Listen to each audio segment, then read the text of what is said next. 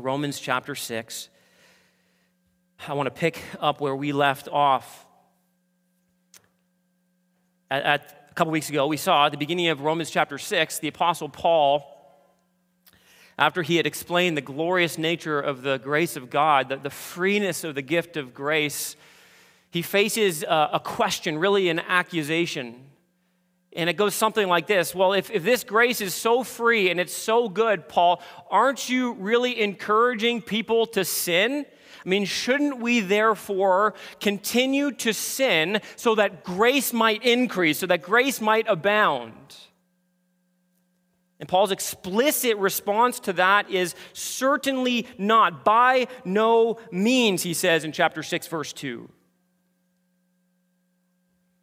And what he's doing here is he is addressing the legalist who has really posed this question, the Jewish legalist who's offended that Paul has stripped away any sense of obedience to the law as a necessary prerequisite for being made right with God. He's offended by that because he wants to uphold the law.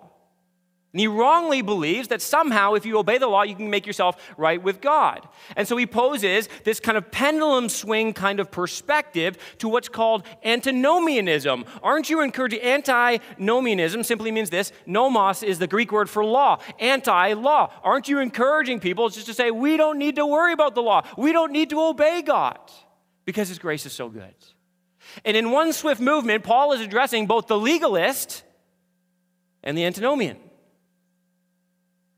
And he's saying, in effect, that if you understand the gospel, if you understand your relationship to Jesus Christ, then you understand that victory has already been accomplished at the cross, and you participated in that victory. You are united to Christ in this beautiful, supernatural, mysterious, and mystical union with Jesus Christ. When he died, you died. And when he rose, you rose to newness of life. And if you understand that you participated in that act on the cross, you have now been given new power because you are under a new authority and you have been given a new ability to fight sin. You understand that the victory over sin that was inevitable in Jesus Christ is now a victory over sin that is doable in your life.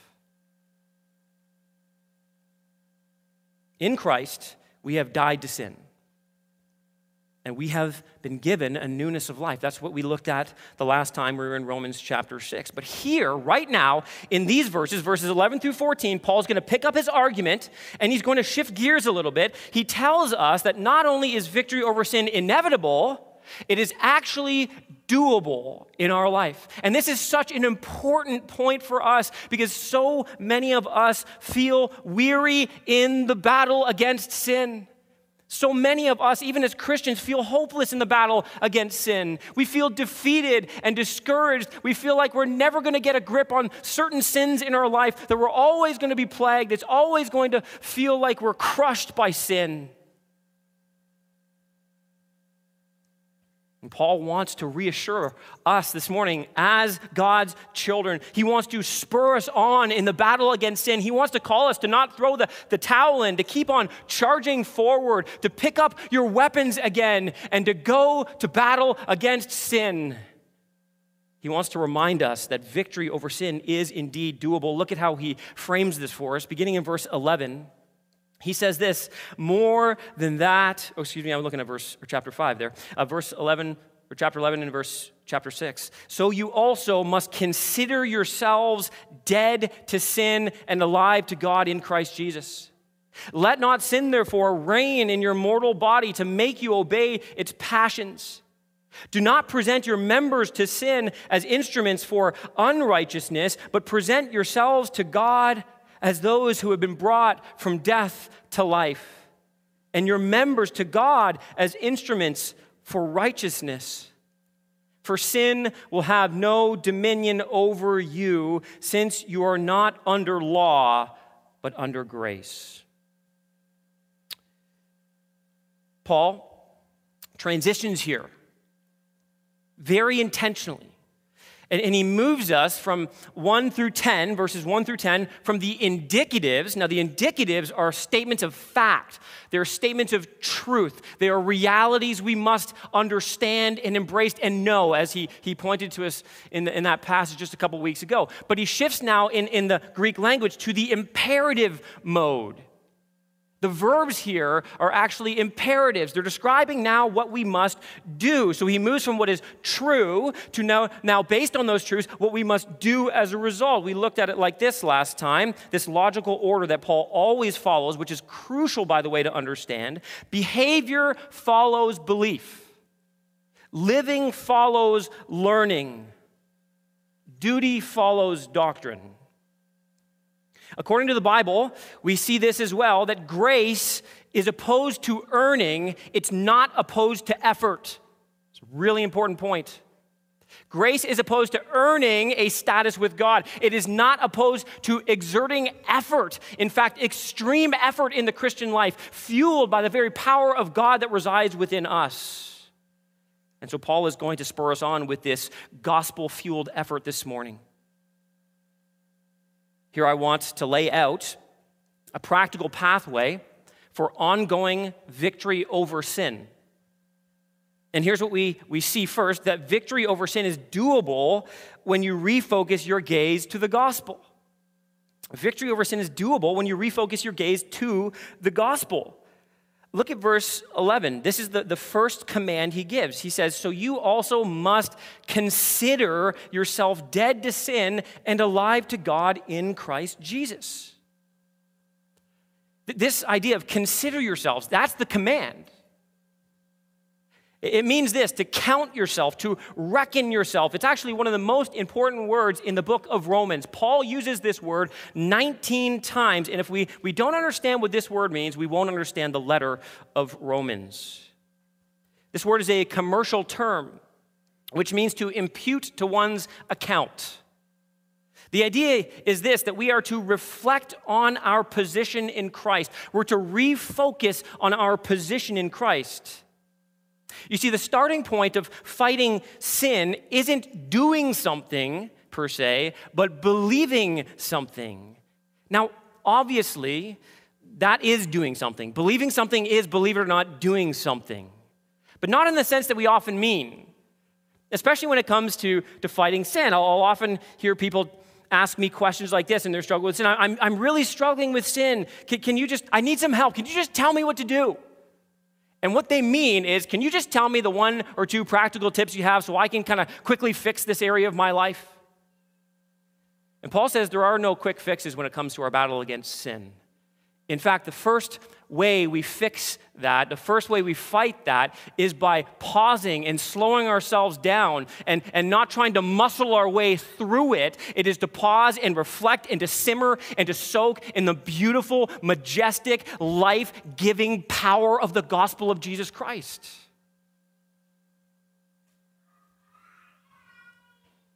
We refocus the eyes of our heart by turning our gaze, listen, this is really important, by turning our gaze away from sin and putting our eyes back on our Savior. In turning our gaze, listen, away from our circumstances and putting them back on the cross. This is essential if you're going to find any kind of lasting victory over sin in your life. We look at the cross. And we consider what Jesus has done there. And we look back and we see that he died our death. He rose in our place, victorious over sin and death. And we look at the cross and we remind ourselves that not only did he do that, but he did that for me. I was in him when he died on the cross. And as a result of that, it changes the way I need to look at myself. I mentioned this a few weeks back, but Robert Murray McShane says it so helpfully. He says, for every look at sin or self, take 10 looks at Jesus. That is so, so important.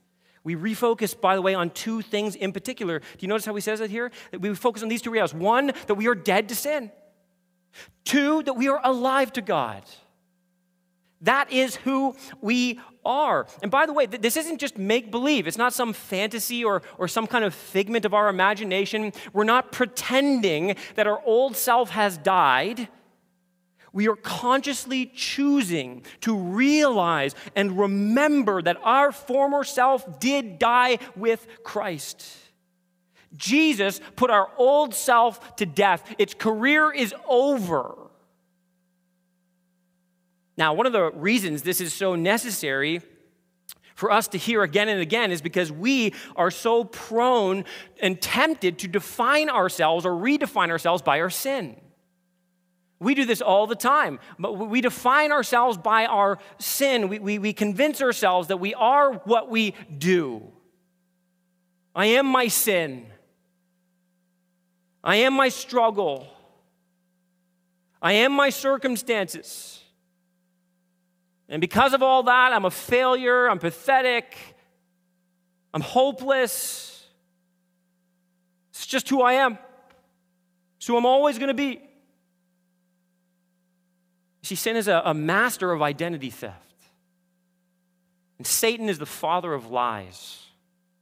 And just as in the garden, Satan is constantly trying to use sin to steal and distort your identity, to convince you that you're not who God says you are. You're what sin says you are. You're what your circumstances say you are. You're what the world says you are. And God keeps calling back to us and says, no, you are who I say you are. We need to learn to call sin, sin. We can't make excuses for our sin. We can't trivialize our sin. We need to call our sins out for what they are. They are blatant sins. They are rebellion against God. They are a de-godding of God. They are a choosing to worship the creation rather than the Creator. That's what sin is. They're not simply addictions. They're not simply failures. They're not simply struggles. They are sin. But in doing that, let me remind you that we also need to call ourselves what God calls us. You're not your sins anymore. Which is why Paul would say in 2 Corinthians that such were some of you. You used to be defined by your sins, but now you're not. The gospel has changed you. And now you are someone different in Christ. We refocus our hearts and minds on these truths, the sweet soul healing and restoring truths of the gospel. We look back at the gospel and the cross and we remind ourselves, listen, that we aren't our sins. Those sins have been paid for. The wrath of God has been satisfied. The demands of the law have been completely accomplished. And when we do, we should want to fight now with our sin more than ever before. And we should want to have nothing to do with our sin. The longer we gaze at the cross of Jesus Christ, the more heinous our sin looks to us, and the more hatred we have in our hearts towards it, and the more fight and vigor and zeal we have in going to battle against it. You see, the major secret, listen, Christian, listen, loved one, the major secret and key to holy living is about winning the battle in the mind. That's it. That's the key. It's not the only thing, but it is the key. It is knowing that we have been crucified with Christ, baptized into his death and resurrection. And in considering that in Christ we are dead to sin, we are alive to God and can walk in newness of life. We must walk in newness of life. You say, what do I do? How do I do this? Listen, it's so simple. It's so simple. Here's what you do. You preach this to yourself every morning. I am dead to sin and alive to Christ. You wake up and you praise God and you say it aloud. You declare it because, listen, not to make it true, because it is true. I'm dead to sin and alive. In the moment of temptation, listen, the moment you feel a pull in your heart towards sin, the moment you feel those passions kind of rising up within you, you declare the truth of the gospel to your heart. And you say, Jesus died for my sins. I no longer have to live in them. I am alive in Christ Jesus. And after you have failed, after you have fallen, after you have sinned again, listen, you quickly preach the gospel to your heart. You remind yourself that's not who you are. I am dead to my sin. I'm alive to Christ. Grace has covered that. And you stand back up on your feet in the strength of the Lord Jesus Christ, and you begin to walk afresh in newness of life. But be prepared. Be prepared for the thoughts and temptations that will continue to come. They're going to continue to come. You're going to get pummeled. The arrows of the evil one are relentless. When they do come, after we refocus our gaze to the gospel, listen, here's what we must do secondly. We must choose to rebel against the tyranny of sin. We must choose to rebel against the tyranny of sin, the oppressive rulership of sin. It's another command here in verse 12. Let not, notice it's in the negative, let not sin therefore reign in your mortal body to make you obey its passions. You sense even in hearing that, don't you? That the tyranny, the oppressive nature of sin, the lingering power that remains, that it wants to make you obey its passions. It's trying to exercise a degree of control over your life.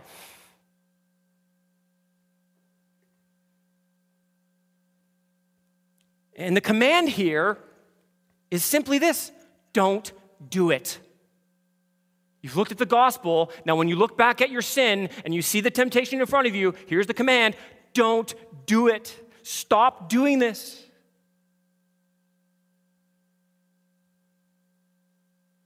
This is what's so critical to understand. Sin's authority, as we saw a couple weeks ago, has been broken, and its power has been greatly diminished. But, listen, Christian, its presence is still very real. We all know this experientially, don't we? If you can make it through a day without sinning, you're in heaven.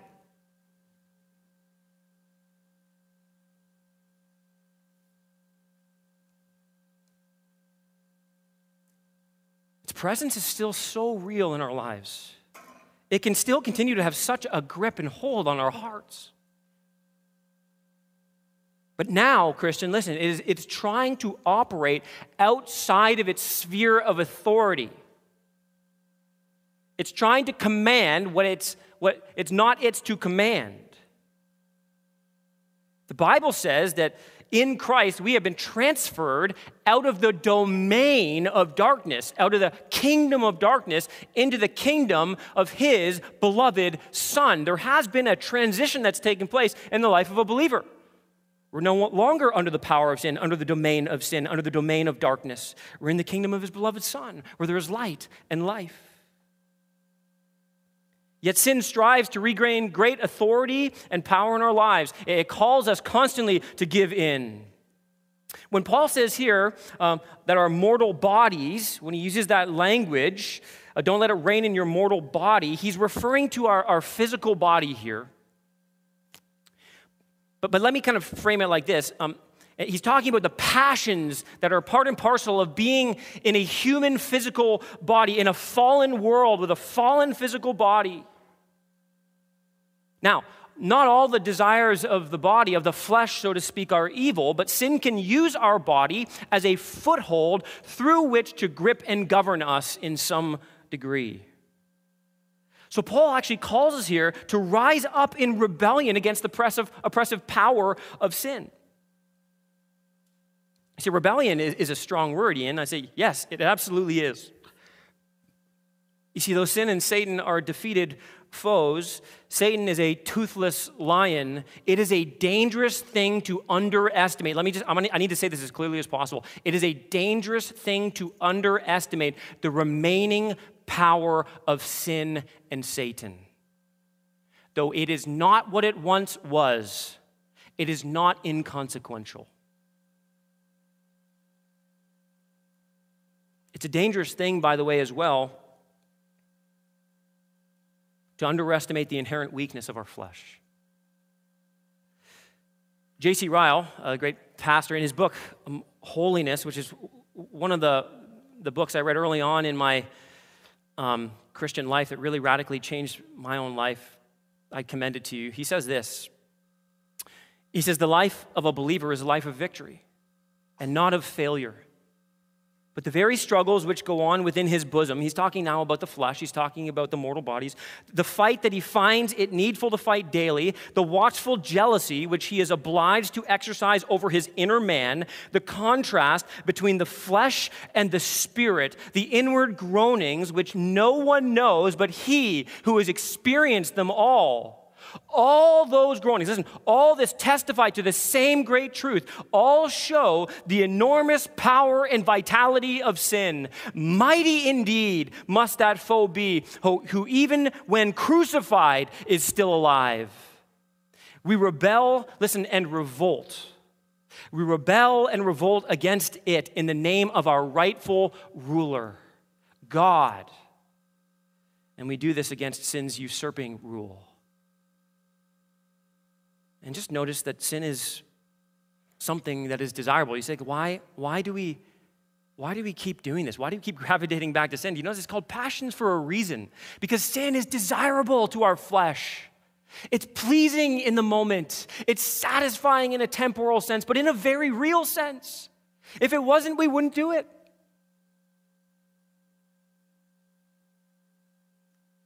It awakens passions within us. And we've been trained to obey our passions, and as Christians, we feel those passions, and when we're tempted to sin, we need to understand what's taking place. But you see, some of us get so discouraged when we feel the temptation of sin, and we even kind of are losing the battle in some areas of our lives. You know, we begin to ask this kind of a question: maybe I'm not even alive to Christ after all. But I just want to affirm for some of you who really struggle with discouragement and despair when it comes to battling sin in your life. Listen, real Christians feel real passion for sin. Real Christians feel real passion for sin. When passion for sin goes away from your life, you won't be here. Okay? We are going to fight the passions against sin and for sin every single day of our lives until Jesus returns to take us safely home. And then and only then, listen, this is one of the best parts about heaven. Listen, the best part is about being in the presence of God, okay? Amen? The best part about heaven is you get God. You get the presence of God. But arguably the second best part of heaven is you will never struggle with another passion or desire or thought of sin forever and ever and ever. Never once will it cross your mind. But until that day comes, we go to war. And we believe, because of the power of the gospel, that victory over sin is doable. See, how do I do this? Let me give you one practical way to rebel against the tyranny of sin. Sin's like a taskmaster that's trying to demand you do something. It's like, hey, stay here, do this. And you, according to the gospel, and because of the Spirit of God within you, have every right to look at that tyranny, that oppressive ruler, and say, no, I'm not going to do what you're asking me to do. In fact, I'm not even going to stay here. Let me encourage you, one of the best things you can learn to do in your life when you're tempted with sin is this simple word, listen, flee. Flee. I never understand. I don't understand this in my own life. How sometimes, if you're with me, just kind of like nod your head in this. Okay, listen. I don't understand how sometimes in my life I feel like I'm stronger than I am. I feel like I can place myself within range of temptation and just choose to constantly withstand it. Listen, that is a foolish thing to do. Sometimes it's unavoidable. You're not going to be able to flee the way you want. But listen, most of the time, Christian, you can get yourself away, listen, from the thing that is enticing you to sin, the trigger towards sin and temptation.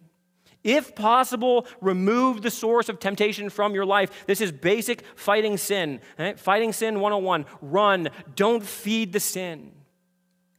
The most obvious illustration of this is Paul tells Timothy, like, flee sexual immorality. Like Joseph, right? Tempted, yet he runs, he leaves his coat behind, he gets out of Dodge, he just leaves, he gets as far away as he can. You say, why did he do that? Here's why. Because he knew, listen, in his weakest moments, he could be prone to give in and do something he would greatly regret. We need to live like this too in our lives. And sexual sin, by the way, is one of the most easy illustrations of this. Jesus talked about this in Matthew chapter 5. Take drastic measures. Be willing to cut off your hand, to gouge out your eye. Like, not really, right? Metaphorically speaking. Go to drastic measures. Do whatever you need to do. Like some of you well, I really need a smartphone. Get a flip phone. People survived a long time without a smartphone. I don't understand how we can think that we're wiser, we're stronger, we're better than those who have gone before us. Now listen, let me just hasten to add this. Moral fences and protective measures, they're not the ultimate answer, okay? But they're part of the solution. If your struggle is with lust, you need to get away quick. You need to flee. You need to cut those things out of your life that entice you. If your struggle was with alcohol, then you need to get that far away from you. Don't convince yourself that you can only have one drink if the pattern of your life and the history of your life proves otherwise. Cut it off. Get it out of your life. Don't go back. That's not legalism, church. That's wisdom. If your problem is with anger, you got to flee those things that make you angry. Stop watching so much news. Right? And I hate to say this to you, parents, but you can't get rid of your kids. Hey, I'm sorry. That's not what I mean by flee anger, okay? Besides, they're not the source of your anger. Some of you are like, you don't know my kids. Kids, you're awesome. Mommy and daddy love you. If your sin struggle is covetousness and discontentment or envy, listen, cut out social media, right? Stop going on Instagram and looking at what everybody else is doing and everything that you want to do. You see what I mean? These are the things. Again, none of these things aren't necessarily bad or sinful, but if you realize you have a struggle, go for the thing that you know is enticing that struggle and simply get rid of it. Cut it out. Do the hard thing. And watch how your life begins to flourish because you're not willingly exposing yourself to those things that produce temptation and then ultimately lead to sin in your life. Every time we rebel against the tyranny of sin, we're declaring, I am dead to that. Christ paid for that. He hung on the cross for that. He bled for that. He ransomed me from that. I am alive in Christ and I don't have to obey you anymore. You're not my master. You don't own me. I was bought with the precious blood of Christ, like that of a lamb without spot or blemish. But here's the key, and listen carefully, because this is where so many Christians miss the mark. And they default back quickly into their past sins. Victory over sin is doable when you do this. Thirdly, listen, replace your allegiance to sin with allegiance to God. Replace, that's the key word. Replace your allegiance to sin with allegiance to God. Notice that Paul, in verse 13, he presents the not this, but this, the negative and the positive. Do not present your members to sin as instruments for unrighteousness, but in contrast, present yourselves to God as those who have been brought from death to life, and your members to God as instruments of righteousness. Don't offer the members of your body as instruments of wickedness. Again, if you pick up on the analogy that Paul is using here, the metaphor of the body here, our mortal bodies, he's simply extending that imagery here. And he's saying, look at your body. Look at your body. You can't use them as instruments or tools or vessels or implements to pursue things that are unholy and ungodly. And here's what he's intending to convey here. We can get kind of trapped maybe in a wooden literalism as we think about this. Paul is talking here about all of you, okay? All of ourselves holistically. When he says don't present your members, what he means is this.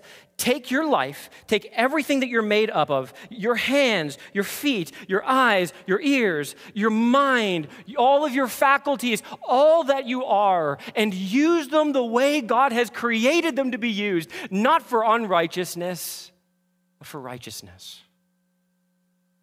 Every part of you has been designed by God to bring glory to Him.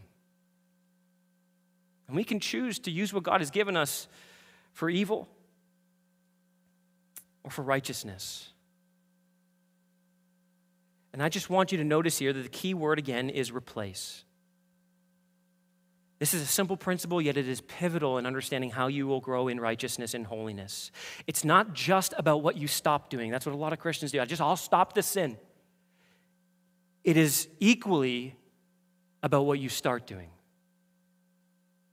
In fact, Paul here uses two different verb tenses to help us understand this shift that must take place. He says, first, do not present your members, and the verb tense there is this kind of ongoing practice. Don't keep doing this.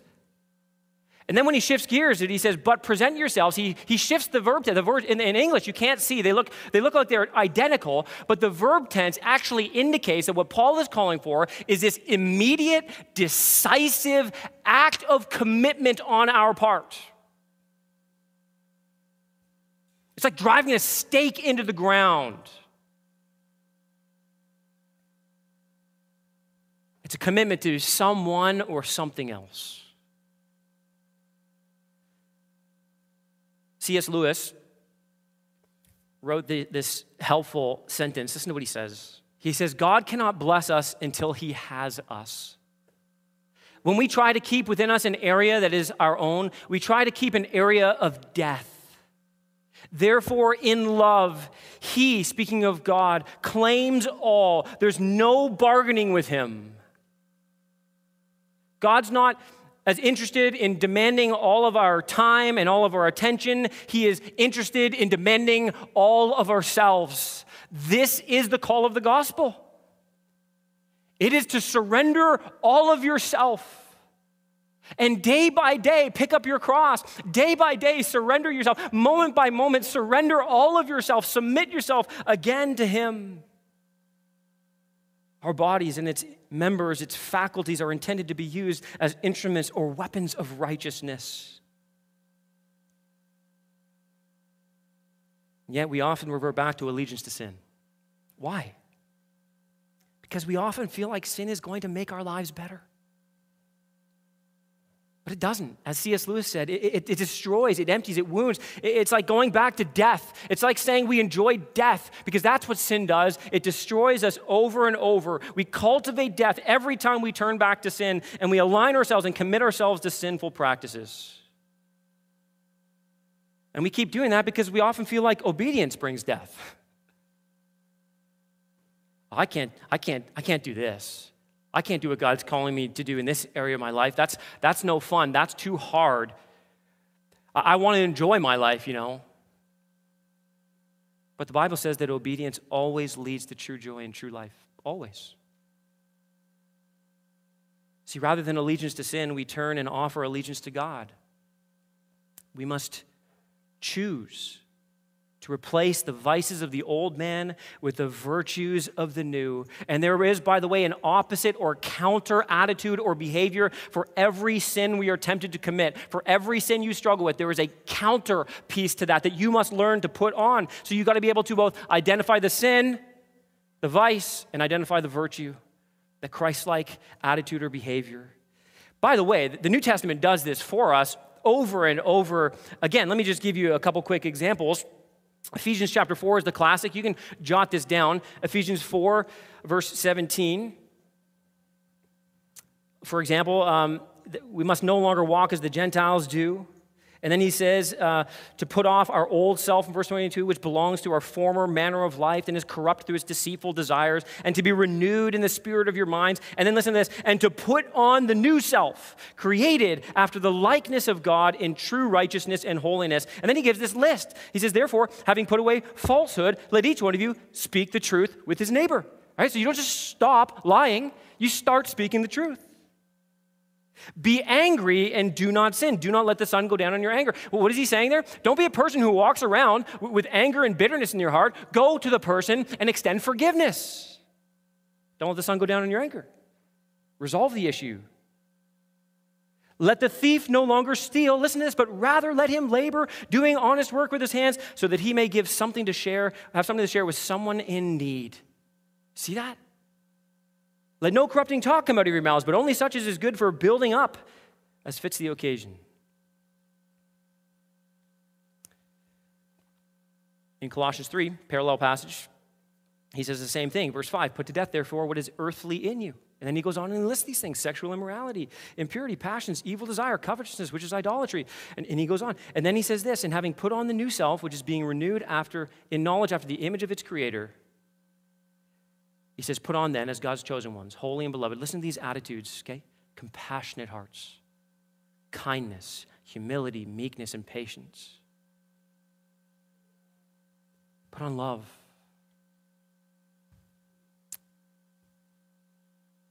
This must be a deliberate and decisive commitment. Allegiance to God must replace our allegiance to sin. Now, there are some in here who are perhaps trying to gain victory over sin for the simple purpose of trying to quiet their soul and find some kind of relief from the torment of their conscience. But in doing so, they actually fail to deal with the root cause of sin.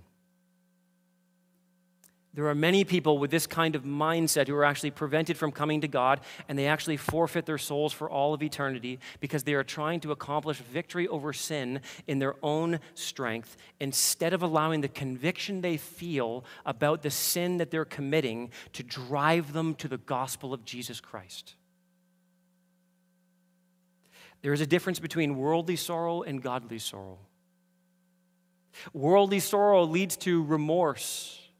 Godly sorrow leads to repentance. True repentance. What you need, if you're in here today just trying to figure out how to deal with the conscience that is constantly tormenting you, listen, you need to learn to run to the cross of Jesus Christ. What you need is not some kind of a personal reformation. You need a gospel transformation. You need God to meet you where you are and to say, hey, you can't fix yourself, but here's the good news. I came to fix you. I came to forgive all of your sins. I came to wipe away all of your guilt. I came to take your sin and cast it as far as the east is from the west. I came and I paid the price for your sin. I suffered the wrath of God on your behalf. I paid the debt for you. And you can't work to pay that off because I have worked to pay it off in full. You need to turn to Christ. You need to let him transform your life. You need to declare today your allegiance to him. By faith, believe in the gospel of Jesus Christ, and you will be saved. And then you need to daily die to yourself, decisively committing yourself to the Lord. And when you do, victory over sin isn't a burdensome attempt to fix yourself, but a joyful pursuit in drawing near to the Lord and experiencing both his pleasure and his power. And you get this.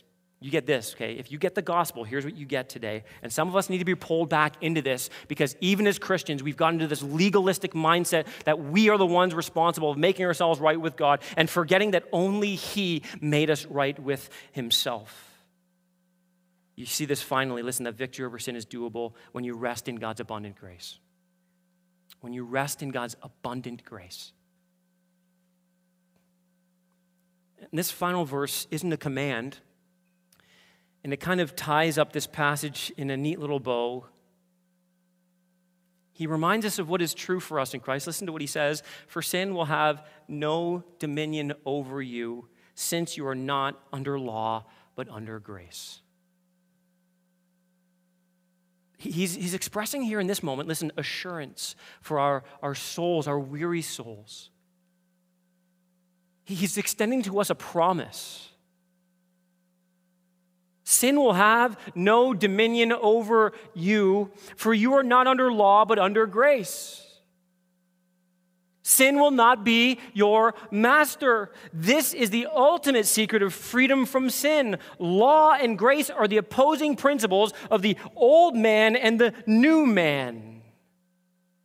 To be under law is to ultimately accept the obligation to keep its commands, to come then under its curse and its condemnation. You see, to be under law is to stand in this place where you have to keep working in order to make yourself right with God. And Paul comes along and says, hallelujah, Christian, you are no longer under law. That's not your position before God, for you are under grace.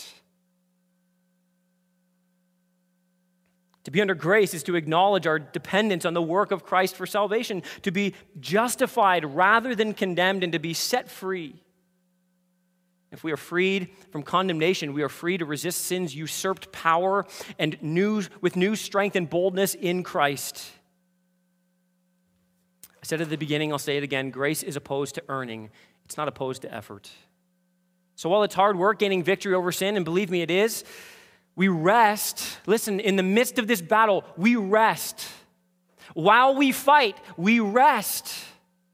While we struggle with all his strength within us, we rest at the same time, not after.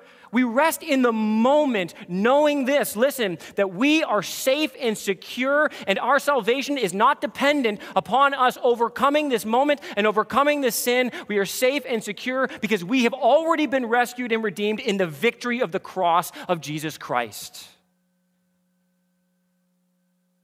Your sin has not, listen, it has not lost or diminished his grace in the slightest. It has not removed his love for you nor altered it in any way. You are no less acceptable to him now, if you're in Christ, listen, than the day he saved you. Because you've never been loved, accepted, or saved by anything you ever did.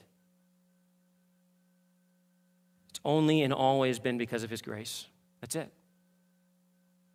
Sometimes we fall back into sin, old sin, new sin, entangling sin. It trips us up, it slows us down, it weighs us down. And we default to this legalistic way of thinking. We try to be better. We try to assuage our guilty conscience. We try to make ourselves acceptable before God. We try to erase our shame by doing good things or better things or helpful things. But the truth is, none of those things work to actually, listen, assuage our conscience. And what we need to hear again and again is the Father whispering to our hearts. Listen, Christian, listen, what we need to hear over and over again is God the Father whispering to you, I love you. You are my child. I died for you. You are precious to me. I have paid the price in full. We need to hear the Spirit speak tenderly to our tired and weary souls. Come to me. Listen, come to me, all you who are weary and heavy laden, and I will give you rest. For my burdens are light and my yoke is easy. Victory over sin is doable. So we must refocus our gaze to the gospel. We must rebel against the tyranny of sin. We must replace our allegiance to sin with allegiance to God. And at the end of the day, we must learn to rest in God's abundant grace that is ours freely in Christ Jesus. For he worked on our behalf and he earned what we could not. And because he died, we died. And because he lives, we live. And when we celebrate the Lord's Supper as we do today together, we celebrate the victory over sin that he accomplished for us.